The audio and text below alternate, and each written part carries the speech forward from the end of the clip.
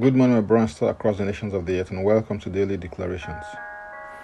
Our declaration for today will be taken from Proverbs chapter 4 and verse 23. And it reads, "Keep your heart with all diligence, for out of it springs the issues of life." There's a clear instruction to keep your heart in the text for today. It is your responsibility to keep and guard your heart. It is important for you to realize and to be aware of the fact that God will not do for you what you can do for yourself and by yourself.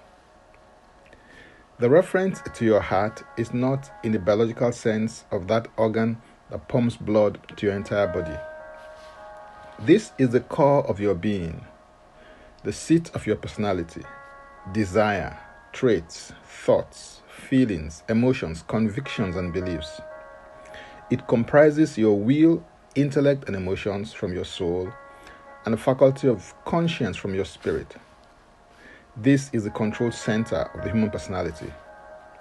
To change anything in your life, you have to first change it in your heart, because it is the internal that determines the external. Romans chapter 10 verse 10 says, "For with the heart one believes unto righteousness, and with the mouth confession is made unto salvation." In the field of psychology, it is referred to as the subconscious, and psychologists will tell you that over 95 to 97% of your behavior stems from the subconscious, while the rest is from your conscious mind. In order to truly change your life, therefore, you have to change what's in your heart. In order to change the condition of your heart, you must be intentional about what you allow into your heart through what you see. Job 31 verse 1 declares, "I have made a covenant with my eyes. Why then should I look upon a young woman?"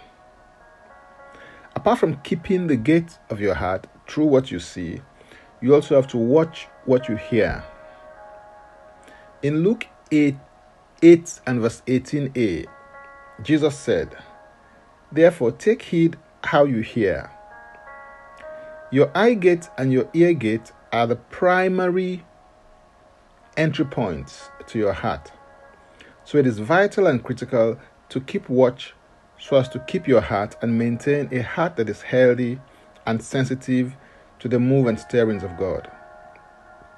Paul the Apostle, while writing to the Philippians in Philippians 4 verse 8, gave them guidance as to what to allow into their hearts through establishing filters.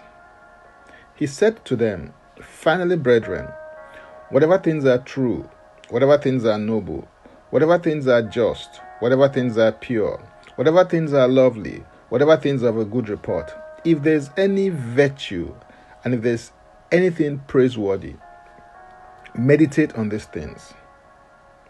In other words, if it is not true, noble, right, pure, lovely, of a good report, morally excellent, and worthy of praise, don't think, reflect, contemplate, or meditate on them.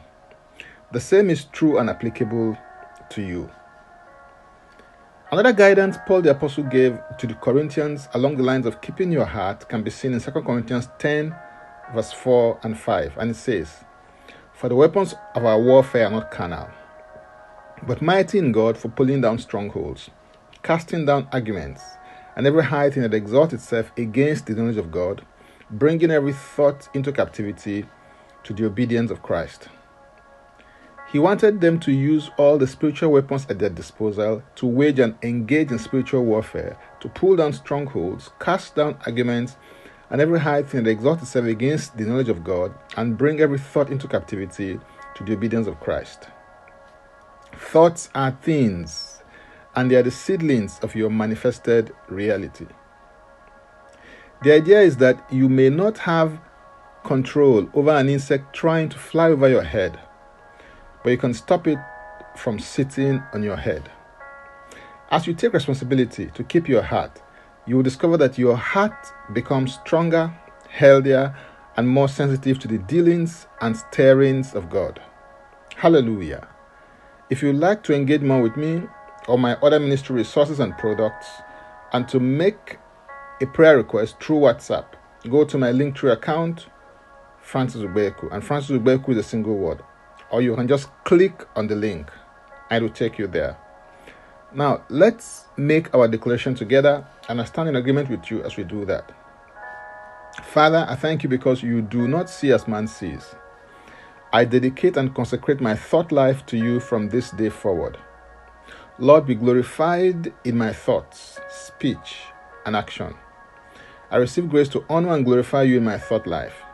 I pull down strongholds, cast down arguments, and every high thing that exalts itself against the knowledge of God, and bring every thought into captivity to the obedience of Christ in my life.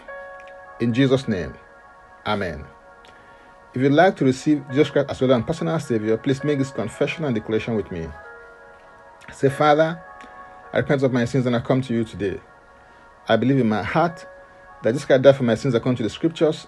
He was raised from the dead for my justification. I receive Jesus Christ into my life right now. Be my Savior and my Lord. I believe and confess Jesus Christ as my Lord and personal Savior. According to your word, I'm now a child of God. Thank you, Father. In Jesus' name, amen. Contact us for next steps and spiritual support. For tips on leadership, wisdom, and inspiration, connect with me on Facebook, Twitter, and Instagram. Subscribe, follow, rate, review, download, and share episodes of Daily Declarations podcast on Apple Podcasts and Spotify. Before I come your way again, I want to pray for you and bless you. May the Lord bless you. May the Lord keep you. May the Lord make his face to shine upon you and be gracious unto you. May he lift up his countenance upon you, and may he give you peace. In Jesus' name, amen. I am Francis Ubeku. Bye for now, and God bless.